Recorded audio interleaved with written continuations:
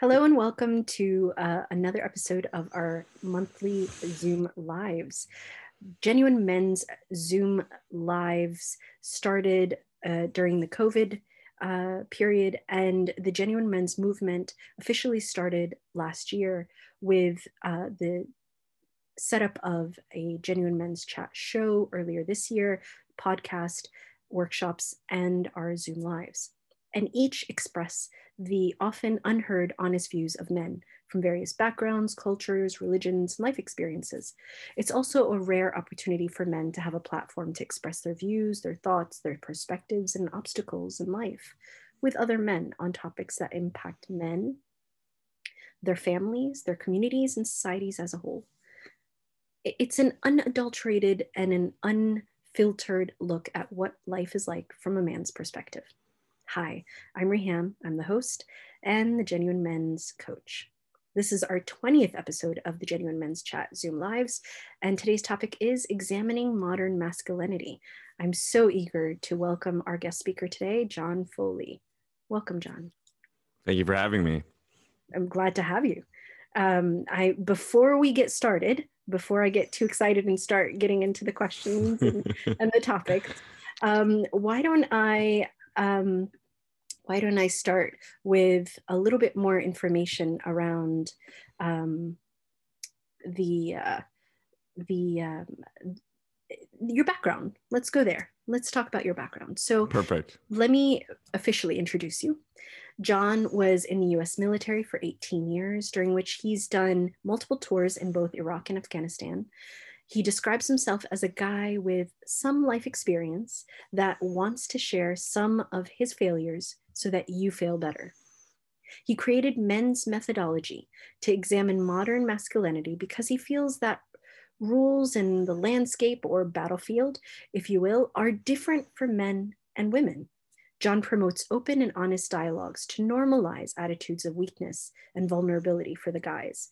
He also encourages the female perspective from his female followers, since it's critically important to have a holistic discourse about masculinity with both. Welcome, John. Thank you. Super excited. Thank you. Thank you. So let's start wherever you're comfortable. I'm going to leave it with you. Where would you like to start with this amazing topic of examining modern masculinity? So I guess maybe we can kind of delve into at some point, what does masculinity look like before it became modern, and what is modern masculinity? It's interesting you say that way. Why don't we just start with the intro? You know, Sure. I do think the roles or the expectations for men and women are different, and I think it starts at a very, very young age. You know, women or young girls are pushed to share their feelings. They're pushed to support one another from the day they pop into this world. Whereas guys, it's about sports, it's about competition, it's about like physical strength, it's about, you know, world domination, it's about winning, which are all, you know, competitiveness. Those are all good things, but what happens if you don't win? You know, and so then if you don't win, or so maybe you've had a bunch of success and then all of a sudden you stop winning. And then, you know, everyone who's surrounded you has only been with you because you've been winning. You start losing, they go away, and then you're alone on an island.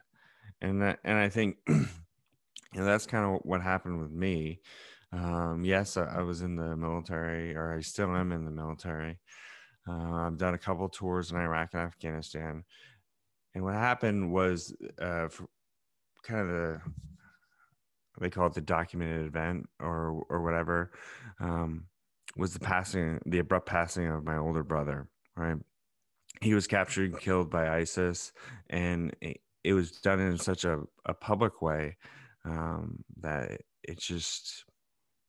it was overwhelming. Now, I don't know if it was a combination of just being in the military, Iraq, Afghanistan, and then my brother Jim's death happened, and I let's call it, I caught the PTSD and my psychosis broke. But for whatever it was or whatever happened, it was just emotionally overwhelming. And personally, kind of like what you said off camera earlier, I didn't have the tools. I wasn't equipped with the tools to deal with it at all. And that's truly what started me down this mission, if I will, to serve men, to have this conversation. I guess the difference between modern and I guess modern or old masculinity, to me, old masculinity is like this stoic guy. He's on top of the hill, his chest is up and whatever. He's, ready to take on the world alone. Well, the fact of the matter is, no one operates in a vacuum. You don't operate without women. You don't operate without other men. So, I mean, that's just an unrealistic portrayal of what masculinity is. To me, masculinity is being trusting. Masculinity is being open. Masculinity is willing to help someone else when they're down. It's all those things. There is vulnerability in that. There is weakness, because when you're trusting someone, like, well, if I'm going to trust him or her with this job or this, this knowledge, you're hoping that it's not going to just, fly back and hit you in the face. And as life happens, it does happen that way sometimes. And you learn who to trust and whatever. You create your circle of trusted advisors. But that whole thing, it really speaks well, it briefs well. But that was a lot of trials and tribulations that I had to go through to learn all that, to sit here and speak to you. Yeah. Yeah. So if you don't mind, can we kind of dissect a bit of points that you've brought up? Because each and every one of them has so much value and so much hidden wisdom behind it, in the sense that many men struggle with mental health. Many men don't even acknowledge that they have struggles with mental health. What was it like for you to recognize that you were, dare I say, labeled with PTSD? I mean, that's huge in and of itself. So, to be perfectly blunt, I only realized it, really openly realized it, and like spoke it out loud to like friends and family and here on Zoom 2-3 months ago. Okay. My brother passed almost 6 years ago. During some of my episodes of PTSD, very super close to the edge, super close to the edge of making a permanent decision for a temporary situation. And I think rock bottom teaches you a lot. The one thing it taught me is, yes, I'm having a hard time mentally, but I have a pretty blessed life. I have good family. I have 2 kiddos that largely were my why. They were, when I was like, everything's going wrong, and like, just feeling the worst, Jack needs a dad, Rory needs a dad. I need to be there for them. And I think that's important, to have your why, to know your why. Absolutely. And we're going to go to why. We're absolutely going to go to why. I want to be mindful of the fact that this is November, and November is Mental Health Month. And I want to, it's super special to have you especially on, a fellow colleague, well respected, and having had your own journey with like you said, being tempted with the permanent solution for a temporary situation. Yeah. What advice do you have for men out there that are watching and the women that support them when it comes to that super fine line Mm. of making a decision to commit to your why, to let that pull you back, to know that you are wanted and needed in your life and in other people's lives, and that permanent decision has such a big cost for so many other people. It does, and at the time you can't see it. You're super myopic, super uh, selfish in a way. I think at times, I think with reminding myself of what the why is, I'm like, it would be really selfish of me to remove Rory and Jack's dad, you know, um, or to remove John and Diane Foley, my parents, to lose another son. That'd be selfish. The other side of it is that, as you well know, uh, recovery and progress is very rarely in a straight line, and if it is, it's very brief. Yeah. And so, one thing that helped is celebrating the micro progressions, because that's exactly what they are. They're micro progressions, because usually it's like 2 steps forward, 1 step back, 2 steps forward, 1 step back, maybe 3 steps backwards, and then a step forward. But it's nugging it out, and sometimes, I know, at least for me, I am the worst on myself, and I think everyone is. I think everyone's hardest on themselves, and in that self narrative, having a positive self narrative and giving yourself credit, allowing to celebrate, allowing to feel the success is almost like the slow turn of the flywheel. I Beautifully mean, spoken. Yes. you know, Please continue. Yes. no, I mean, that's really it. I mean, and once that flywheel, you can get it going and going and going. And then you can pull yourself out. For me, I was married. My marriage ultimately ended in divorce, and I couldn't pull myself out. I own that. I own that 100%. Um, and so now, because of those failures, that's why I try to say fail better, because these are all failures. They are in the past. You can't change the past, but you can sure leverage the past to learn and grow. That's what I'm trying to do. So how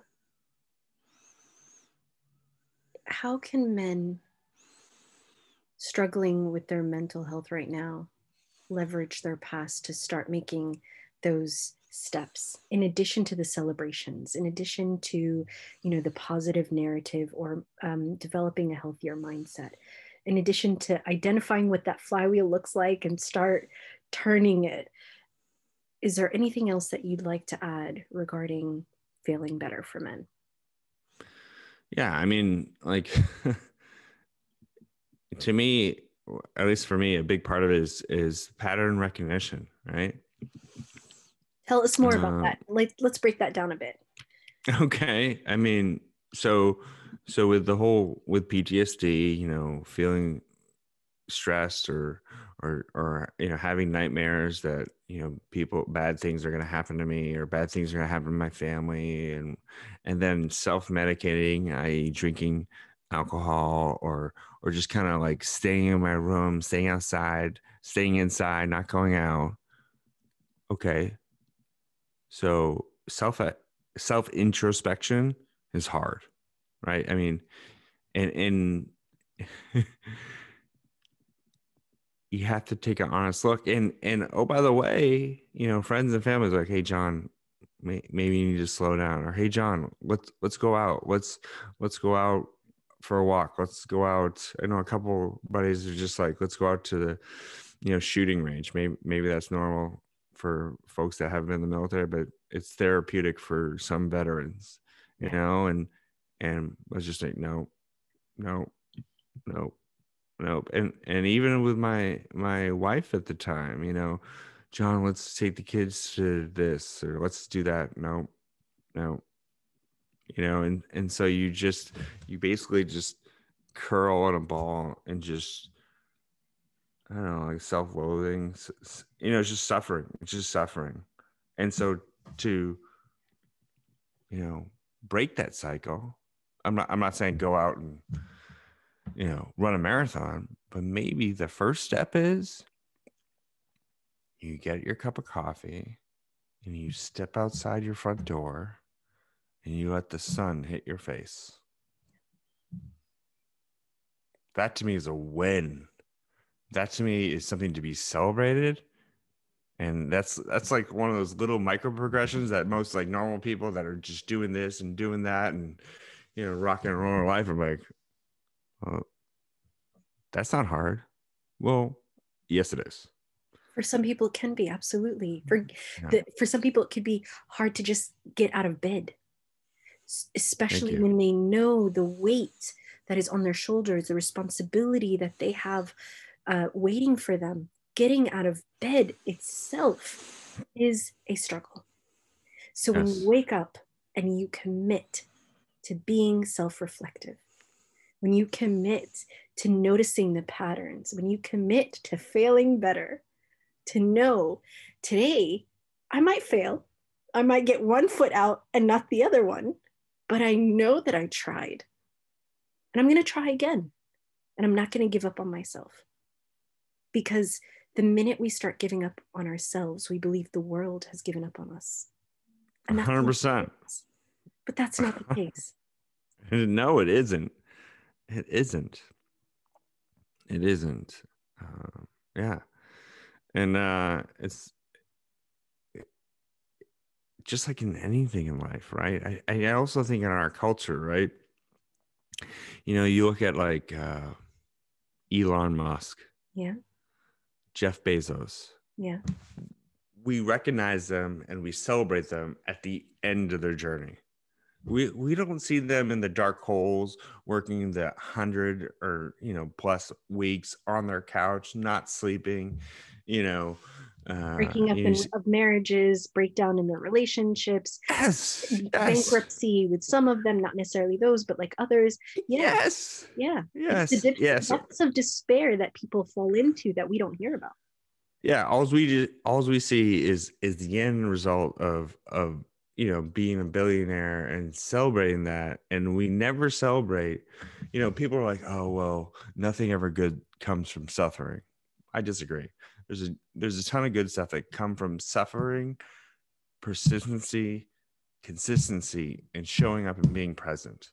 There's a ton of growth, and men and women like those individuals that we just talked about are examples of it. But the problem is we always celebrate the end of the journey and not the beginning, because, oh, by the way, no one recognizes anyone at the beginning, because they're like, oh, this is just some schmo trying to build Amazon. I was one of them. I remember when Amazon was first starting just selling books online. I'm like, that's going to go nowhere. Does anyone even read anymore? With the whole digital media thing. And like, well, that John Foley was definitely wrong, obviously. But so. Yeah. So I'll ask you one more question and then we'll move on. Please. Yeah. For many men, especially when they're in that mental state, and this is true for women too, but being that our audience is mostly men, in that mindset of I can't do this, I'm in the depths of despair, I'm in the pits, I'm whatever the term may be, how do you ask for help? How do you ask for support? Because sometimes that could come in different ways, and it doesn't have to be get me out of the pit. It could be, could you just wake me up in the morning to make sure that I'm breathing?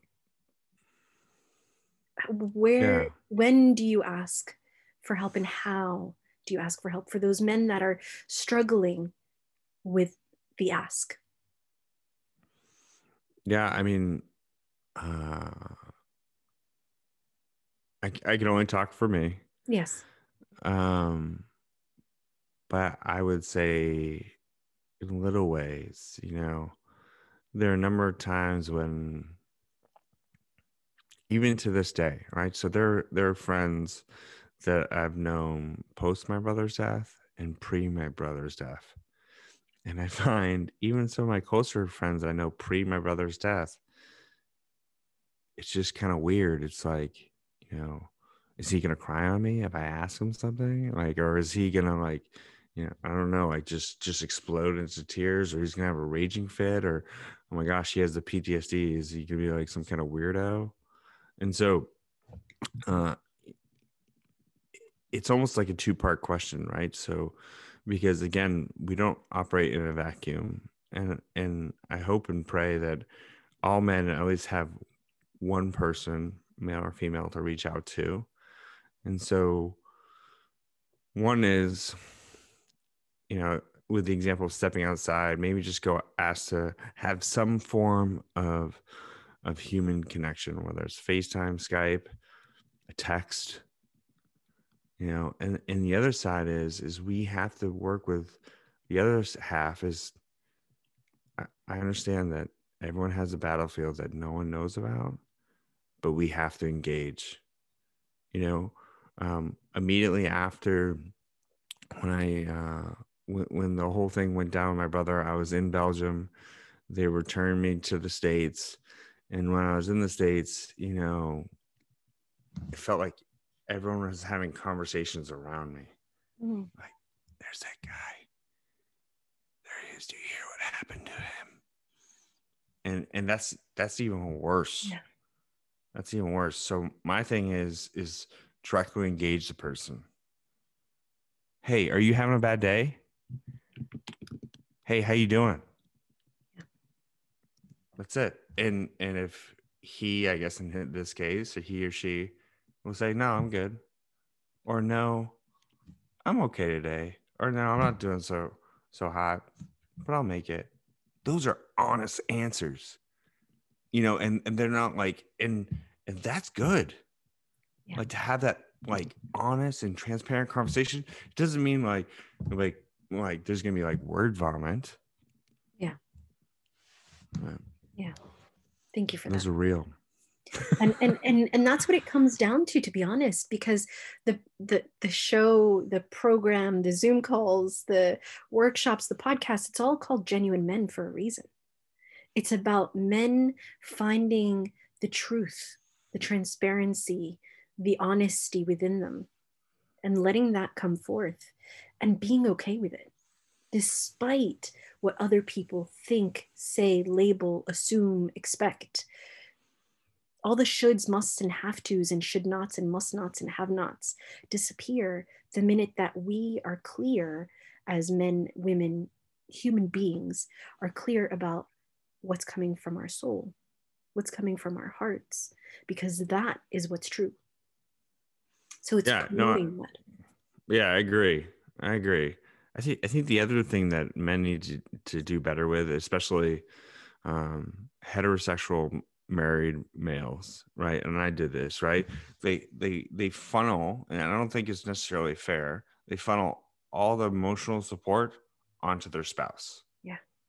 And I'm sure they picked a really great spouse, but like, these women are not miracle workers, right? And so like, and again, this is just something I learned after, is that like largely majority of my friends talk sports, talk the news, maybe talk some politics, and have a couple beers, and that's about it. But now I'm like, okay, I need friends that can dive deeper. Yeah. And so that way you can satisfy all aspects of your personality. Like the poor women, they're not miracle workers. They can't satisfy that. And oh, by the way, the women aren't doing the same. It's not a bad thing, because women do a much better job of maintaining their friendships or external relationships. I don't know how you categorize that. And that's something that men need to learn from. Esther Perel says it beautifully. In our relationships right now, we're demanding for our partners to be everything and then some. And Mm. it's not realistic enough. Of course, she goes into much more detail. That's the Yeah. summary of it. But it's not realistic for us to demand that of our partners if they're not trained, if they're not skilled, if they're not able or capable or willing to be that for us. So to have a healthy support system is so essential to ensure that if one falters, you always have backups. So my question to you would be, how did you develop that support system around you? Again, pure necessity. So for me, I got divorced. So I immediately lost about 65% of my friends. And then of those friends, of those guy friends, they were married and their wives or their family situation was such where, well, don't talk to him. I don't want you to catch that disease called divorce. And then so like I had one or two friends. I took a tour to Saudi Arabia, which is great. I was there for a year. Came back to here to St. Louis to be closest to my kids, so I could see them every other weekend. But here I am in a city, St. Louis, I've never been in. I know nobody. Definitely here for my kids. But again, my kids talk about all aspects. My kid, they're a huge aspect. They're a priority. They're the priority. That's the whole reason why I'm here. But you need friends and you need a social life. You need to be connected. And so I got really lucky. Before COVID, I hit this meetup. It's a guy by the name of Jason Pierce started essentially this men's group. Everyone says, "Ooh, men's group." Ooh. Like, what's wrong with you? Well, maybe. What was wrong with me is that I didn't have any friends.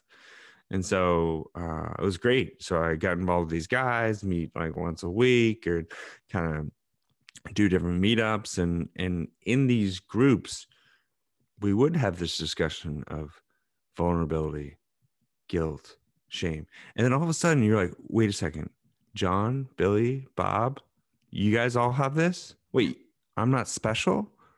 There's a community of brothers out there. Yeah. And then you're like, oh, well, maybe this isn't that bad. Yeah. So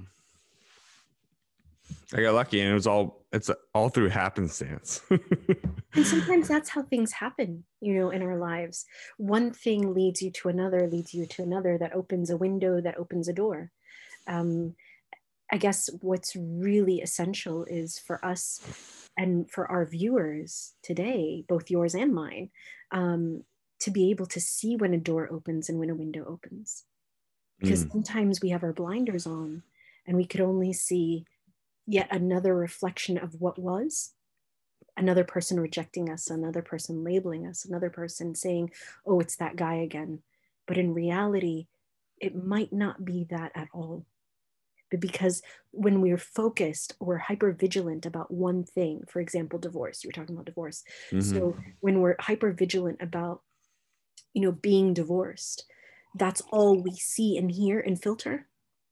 But when we start to remove the filter, it's not just about divorce, it's actually about parenthood. It's about companionship. It's about friendship. It's about shared journey.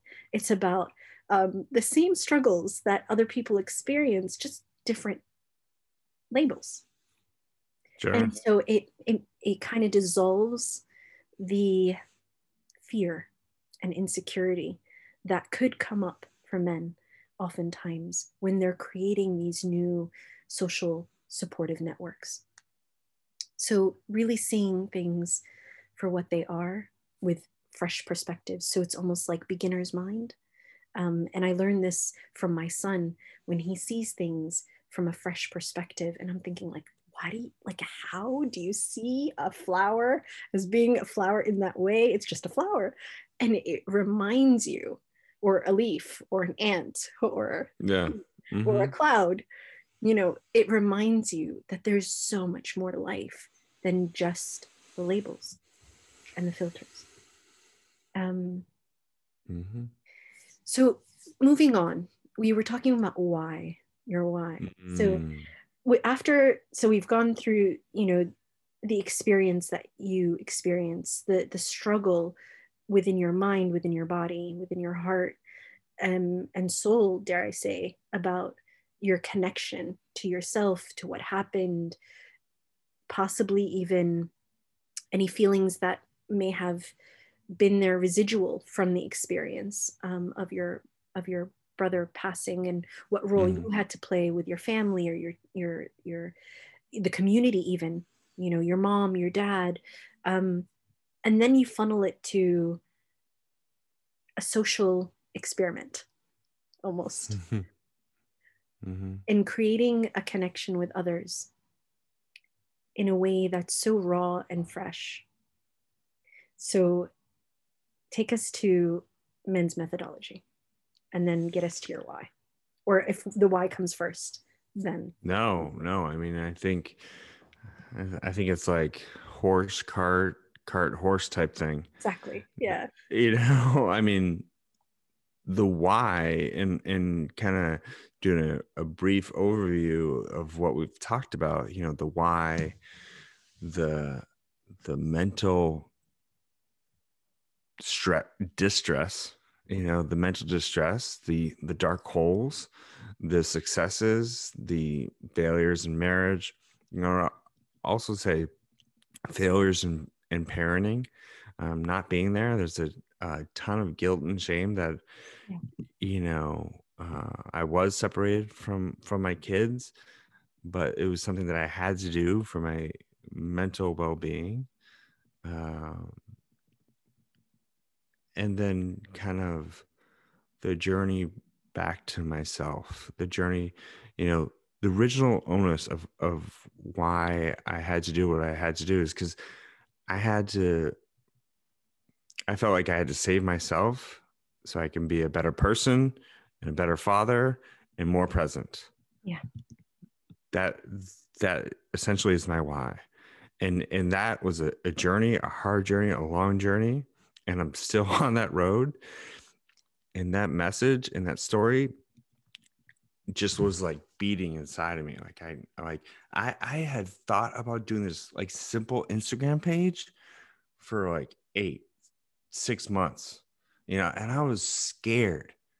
I was scared of talking about mental health and my own journey in front of my friends and family because I was going to be labeled, or I was going to fail.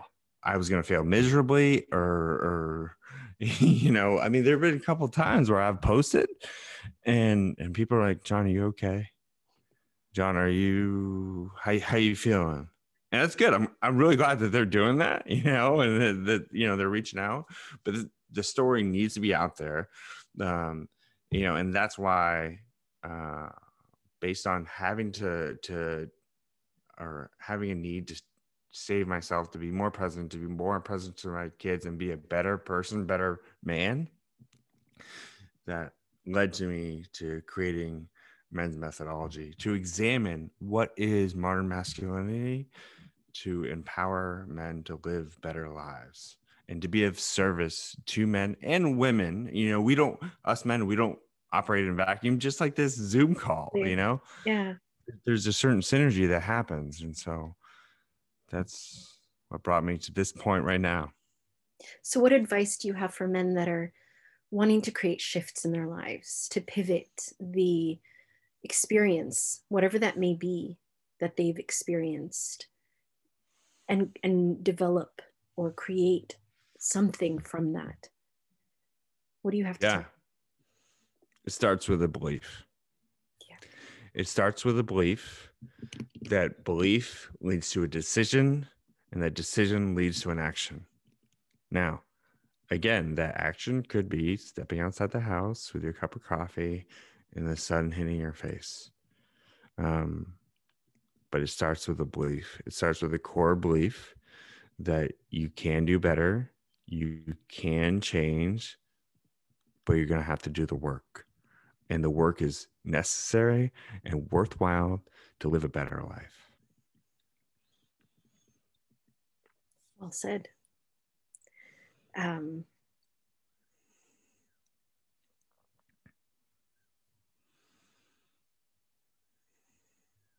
Tell us more about how the reaction was after that first post. Oh, it was purely positive, but like, you know, and I'm sure you, I'm sure kind of like your own, like, you know, doing the YouTube or doing the Zoom or doing the social media stuff, you go through these cycles, or maybe it's not even cycles, but it's like benchmarks. Because I remember, like, I'm talking about Life Boost Coffee, which, by the way, I still love, and I still helps the gut and whatever, and I'm still a big fan of it. So it's not that I was trying to be an imposter. I still love that stuff, but I remember posting it and being like so vulnerable and like, oh my gosh, what are people gonna think? And then it was largely positive. Okay, so that was like one benchmark. And then I remember posting about, you know, so silly, posting about my failure as being a triathlete and how I trained for months and months. I wanted to go to Switzerland to fail, but then I failed, got back on the horse, and then was able to do the triathlon in Belgium. And that was Congratulations. I like, didn't know that. Amazing. thank you. And then like subsequent posts get more serious, deeper, and each time I had an anxiety and a fear, and the more you talk about it, the shame dissipates, Yeah. the embarrassment dissipates, and what you find is, you know, I'm not trying, you know, and neither are you, like, oh well, you should just talk to anyone and everyone. But once you remove the shame, the self-doubt, and the embarrassment, you unlock your potential. And it's unlimited. It's all in here. It's all in here. And you know, it sounds crazy to say about all that with social media, but it's true and real. The fear is real, the anxiety is real, the potential for embarrassment is real and everlasting because it's out there forever. Which is true, but so what? No, 100%. Yes. Yes, exactly. 100%, but it's real and you have to fight it and you have to overcome it. Yeah. And just do it. You have to have that belief that goes through a decision and take action. Exactly. Yes. 100%. Yes. No, I appreciate that qualifier. No worries. I mean, I've been there myself. With every post, sometimes, you know, I question, is this what I want to post, and why, and what are people going to say? And then when I don't get into my head about it, I'm okay. So a really healthy mindset around that, which comes from belief, you know, that sense of, I know why I'm doing this. Just like you were saying, this is about your why. I know why I'm doing this. You know why you're doing this. We know why we're serving men and supporting women that support them. We also know that if it doesn't resonate with people, there's another post. The next one might. I mean, like, the most perfect example is like yesterday's post. I think I said something about recharging was like the worst I've ever had. You know, like as far as like insights wise. But like if that happened like a month ago, I would have been like, yeah, like, oh, John, you're bad. You're not good enough. This isn't gonna work. You know. so let's talk about that mental chatter. Let's go there. Yes, please. Because the mental chatter sometimes, never, you know, shuts down. How do you manage that? You know, wait. Well, I mean, one, you manage it by doing. Keep putting yourself out there. Keep showing up and being present. And then you kind of like, you gain experience. You get these little nuggets. Oh, hey, this has happened before. And then, you know, I knocked it out of the park the next time, or like, you know, I did better the next time. And like, it's again, it's like when you fail, you gain that perspective, that growth. And that's why it's important to fail. I have, you know, my heart goes out to those who haven't failed, because at some point they will, and they're not going to know how to deal with it. But it's really a blessing, because through failure, through a bit of suffering, becomes growth and opportunity. Absolutely. And it's when we get outside of our comfort zone, like that first post. Yes. and then the next post, and then the next post. Yeah. That really opens us up to the possibility of growth, like you're saying. So, I remember I was talking to a child that I was coaching, a boy, and he had Okay. failed his exams miserably, Mm. as in like he failed them with honor. He got like zeros and ones out of 100, Mm. and well, dishonor. In his mind, it was honor because he didn't want to put in the effort. He felt that if I put in the effort, I would be cheating myself out of the position that I don't have to study. Whatever that means in some child's mind was important for him to believe that. So Right. when we look at failure, when we look at mistakes for this child, for example, at the age of 13, he really wanted to test his parents and test his teacher to see what their reaction was going to be if they still loved him enough, if they still cared enough. I even see that with my own son, that sometimes some of the negative behavior he does is to see, to get my attention or my Yeah. ex's attention. Yeah. I mean, and I think sometimes we all do that a little bit. Yeah. We're Adults all and a little, children. 100%. I know I shouldn't be putting on this poor Jack, but I mean, yeah, I mean, we all have that hurt child, Yeah. shows up in relationships. I'm sure, Yeah. well, it's shown up in my relationships. Let's put it that way. And so being aware of it is essential, because then it becomes a tool. So one thing that I wanted to bring up that you just also brought up is when it comes up as a trigger, we know that it's an area that we need to work on. It's not the other person that's triggering us. It's our past experiences that are triggering us, our past failures, 100%. our past perception of our failures and of ourselves in those failures that hinder us from moving forward and growing. So that's another way to also look at failures and mistakes. Those triggers that we experience that force us to feel like we have to suffocate that emotion or those emotions that are coming up or that memory. And what do we do about it? So if you have any advice on that, do share. I know that's a minefield on its own. No, I mean, I should bring my girlfriend on here. She'd have a lot to say about that. I mean, I'm not gonna lie, I have a lot of trouble with that. And because we all bring our own baggage into any and all relationship we have, whether it's romantic or otherwise. I think the biggest thing is, and I think something I'm totally trying to work on is being able to repair the repair cycle. Because yes, the triggers happen. Yes, you're gonna have outbursts. Yes, you're gonna hopefully or say things that you don't mean, but hopefully they're not too bad. And coming back and apologizing, and an authentic apology. Yeah. So I really apologize for the way I acted. You don't deserve it. That type of thing. I'm sure we could do a Zoom on how to authentically apologize. And it'll be like a couple hours. Yeah. But that is important, right? Because in any relationship, you have two imperfect humans trying to come together and have a perfect or at least ideal relationship. And I think the world of my girlfriend. I think she's a very special woman for dealing with me. I think I'm super blessed. And I know I'm not the easiest person to live with. And I think it was Gottman. Yeah. He's one of those, Gottman. He says the positive interactions to negative reactions should be 5-1, but he prefers 25-1. And so when you have those negative ones, you really have to highlight them.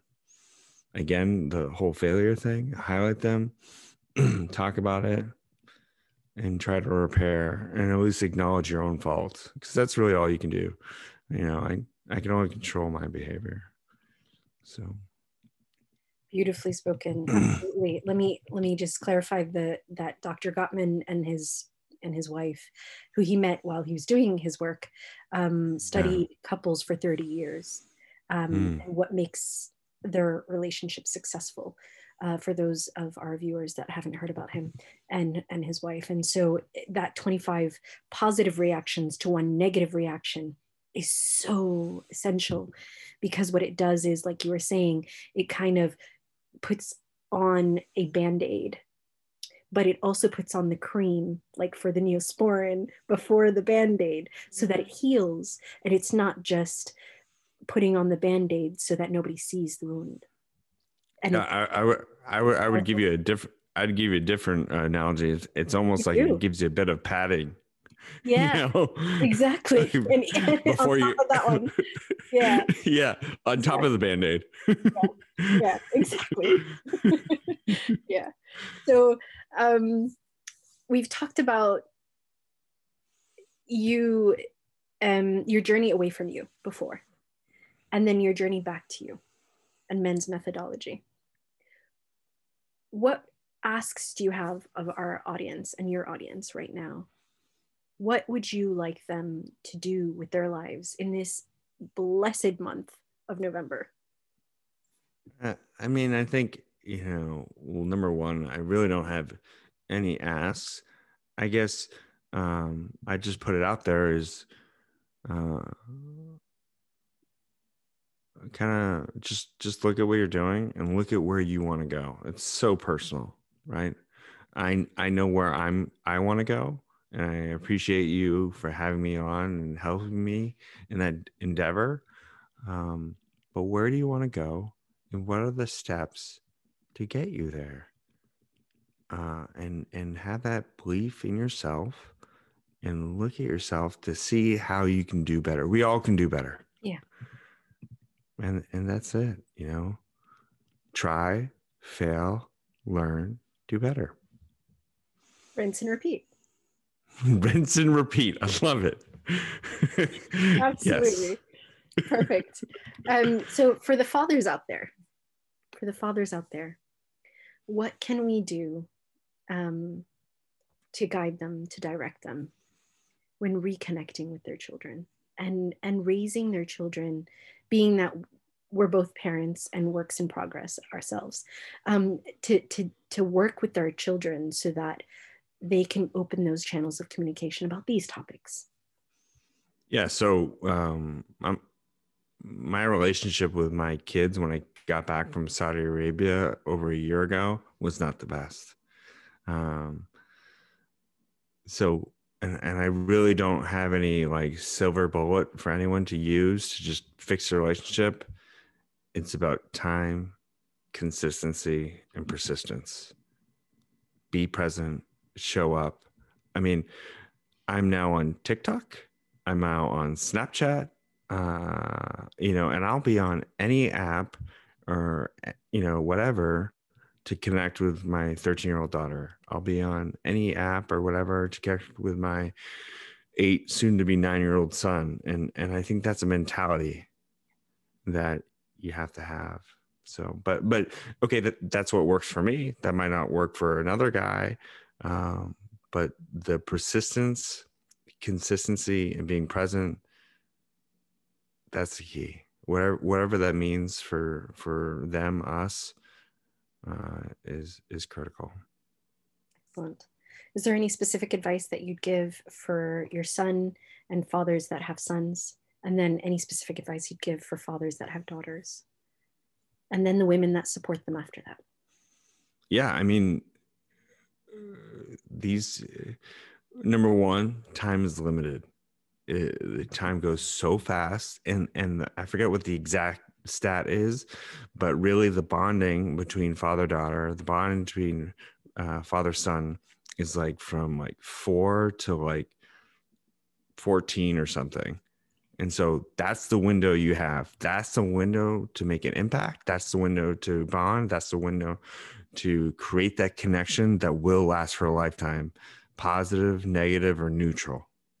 That's our window. So time is of the essence. Time is now. And I realized that as I've been apart from both those two. I think, I think we could have Zoom calls on our podcast on each of them, but the end of the day, they want to know that you're going to be there, you love them, and you're going to show up when they need you. And so, however you do that is important, is needed, and I want to make it clear to dads out there, you are just as important as the mothers. Mothers are great, but there's a specific role. That's why men and women were created. There's a specific role as mother and father that you hold and cannot be replaced. So please go fill that role, as I'm trying to do. Beautifully said. Thank you. So not to leave out the women that are supporting these amazing men and these wonderful children. What advice do you have for them? The same thing. Keep showing up. I'm like again, I go back to my poor girlfriend who's with me. I mean, there are good days and bad days. And I definitely way more good than bad. And I'm blessed to have her in my life. But I think it's a mentality that you have to work toward as us versus me. I feel like in today's society, everything's me. And if your mindset is a us mindset and how we do this together, or if I'm going to do this task, or I'm going to accept this job, how does it affect us? And that's totally counterculture of putting us before me. And so I think, and I think I definitely didn't answer your question, but no, I think you did. Okay. Because there's something powerful when you talk about the us mentality. So let me draw it out a bit, and please jump in.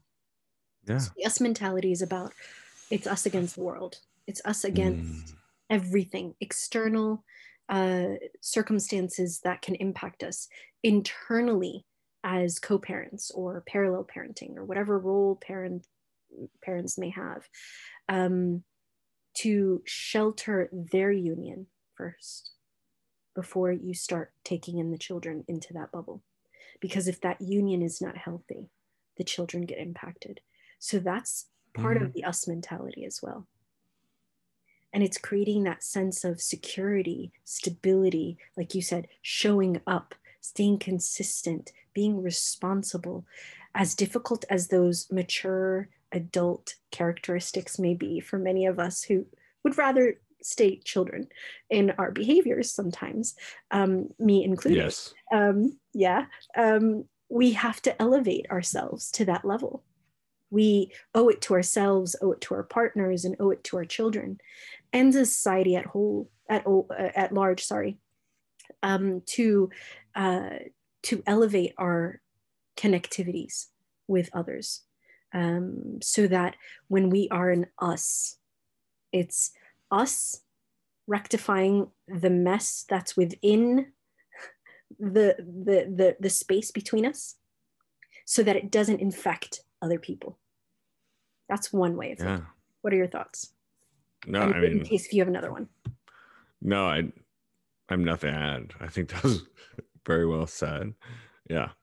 No, that was awesome. It's true. Yeah, it's true. It's like the chili. You make the chili with different bits and pieces. Without the beans, it's not chili. Yeah. Without certain ingredients, it's not an us. It's a me. It's a you, and it's not a union.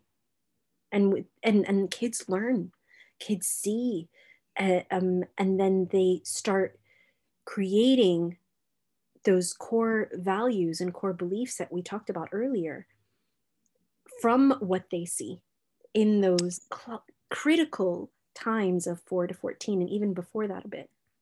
And that then defines their relationships with other partners, spouses or friends or families or who family members, sorry. And it also illustrates for them how they should operate with themselves. Yeah, and if anything I've learned from my son or daughter is they are mirrors in that they model your behavior, and you're like, oof, like I know she's acting just like me. Yeah. That is not good in this situation. And so, that is another reason, to do better, to try to work on my communication skills so that way I can communicate properly to my daughter or son and say, hey, it's okay for you as my daughter to give me feedback. Just because I'm the dad doesn't mean I'm like all knowing and all powerful. Um, there are going to be days where I'm just going to flat out overrule you as the parent because of whatever the reason is. But we need to have this back and forth conversation. And me and her actually had this specific conversation literally 2 weeks ago. Actually, it was not it was last Friday. It was a week ago. And so, and as a result, our communication and just the general overall happiness of the relationship is getting better as a result. I mean, it's a Amazing. conversation. It's not a one and done. It's Yeah. a constant conversation. Yeah. But to know that even if you like the other day, she's like, Dad, you're preaching at me. Oh, okay, Rory. All right. Okay. I got it. I'll back off. I got it. Message received. All of us parents do that. We all Yeah. preach. But So, opening that window, and dare I say, even door for our children to tell us, you know what, that wasn't right, dad or mom. That really, that isn't according to what we agreed to. The us factor now, this is the family factor. We, us, the mom, the dad, the children, didn't agree to that value in our home. And yeah. to give, And yeah, no, go go ahead. ahead. No, and that's exactly right. I mean, I'm sorry to interrupt, but like I just kind of get a little excited and passionate I about know. it, and having this like literally bilateral relationship with your daughter, because you are setting up this young girl. I can't say she's a young girl; she's a teenager now, but this future Young adult. young woman, Yeah. Yeah. she needs to be able to speak up. I want her to be able to speak up. I want her to give her voice when necessary or when applicable. I don't want to shut her down. What a gift that is for her, because then she knows how to stand up for herself. She knows how to stand up for her needs, her wants. She knows what her needs and wants are, and has practiced communicating them with you as her dad, and with your girlfriend, for example, as a woman, and seeing how that works, and then with her brother, which is a completely different world, I'm sure, um, to to then give her that training ground at home. Just like you went into the military and you had training program, an academy probably to go to get the training necessary to be at the caliber that you were at. Our homes are the training grounds. Do we train our children? Do we train Yeah. each other as partners to be able to do that outside? Yeah. And yeah, no, you're right. And I think you had asked me about, the father daughter relationship or the father son relationship. It's Yeah, these training grounds, as you see, that will set her and him up for future relationships. exactly. How is a romantic relationship communication model, and it's a template, or Yeah. you're giving them a template, maybe not the right template, or maybe it is, I don't know. But you're giving them a foundation to Yeah, a create their own foundation. framework, as you're saying, for them That's to fair. pivot from there and to build Mm-hmm. or create, or to, tear down and recreate if they want to, or rewrite however they see fit. But you give them something to work from. It's just like going to school and then walking out with a degree but not knowing anything. What's the point? We go into the school of life at home, and we don't get the the schooling that we need, the training that we need in order to face our life thereafter. Then what? Yeah, then what? Then, I mean, either then you have to seek it out. Then life teaches us. Yeah. The painful lessons. Thank you. Yes. It hurts a hell of a lot more. Yeah, exactly. Exactly. So let's get on the bandwagon, as they say in the States, and really commit to investing in our families, to creating those training grounds in our homes, healthy, safe, communicative, open, honest training grounds where they can really experience what they're experiencing, what they're feeling, what they're thinking in a way that is non-judgmental, so that they know that that's their safe space. Because once they do that, the sky's the limit for them outside. Go ahead. No, I was just going to say, well said. Yes, I love the analogy of training grounds. I mean, for me, particularly, that definitely resonates and something I'll definitely take away from this conversation. And there's so much that we're going to take away from your conversation with us today, John. It's been a pleasure. Any parting thoughts, words, ideas, wisdoms that you'd like to share? No, I truly just want to thank you for this opportunity. I think this is a fabulous conversation. I look forward to continuing conversation at a later date. Hopefully, I definitely want to keep in touch with you. And I guess my parting shot is again, it's a blessing to fail. There is opportunity and growth that comes from it. Keep pushing, keep stepping. It's going to work out. It's going to turn out. It's going to be okay. It always does. It always does when we believe, as you said yes. earlier. Yes. Have that belief in yourself. Yes, first and foremost, absolutely. And every man, every woman, every child deserves a life to live. So please choose life. Amen. Choose life. With that said, I want to end with this really powerful quote that really impacted me. I've said it before on the Zoom calls, but I haven't said it in a while. And I think it really resonates right now for me. And let me know what you think. It's a slightly altered quote by Kate Northrup. And it says, "Let the amount you've moved your body this week be enough. Let the effort you put into the project, whatever that project may be enough. Let the amount of time you spend really, truly being with your kids be enough. Let the amount of love and intimacy you're having be enough. Let the love you have to give be enough.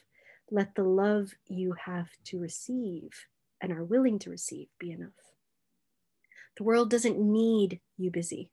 The world doesn't need you in any other way but to be here, present, alive, and that is enough." Thank you, John.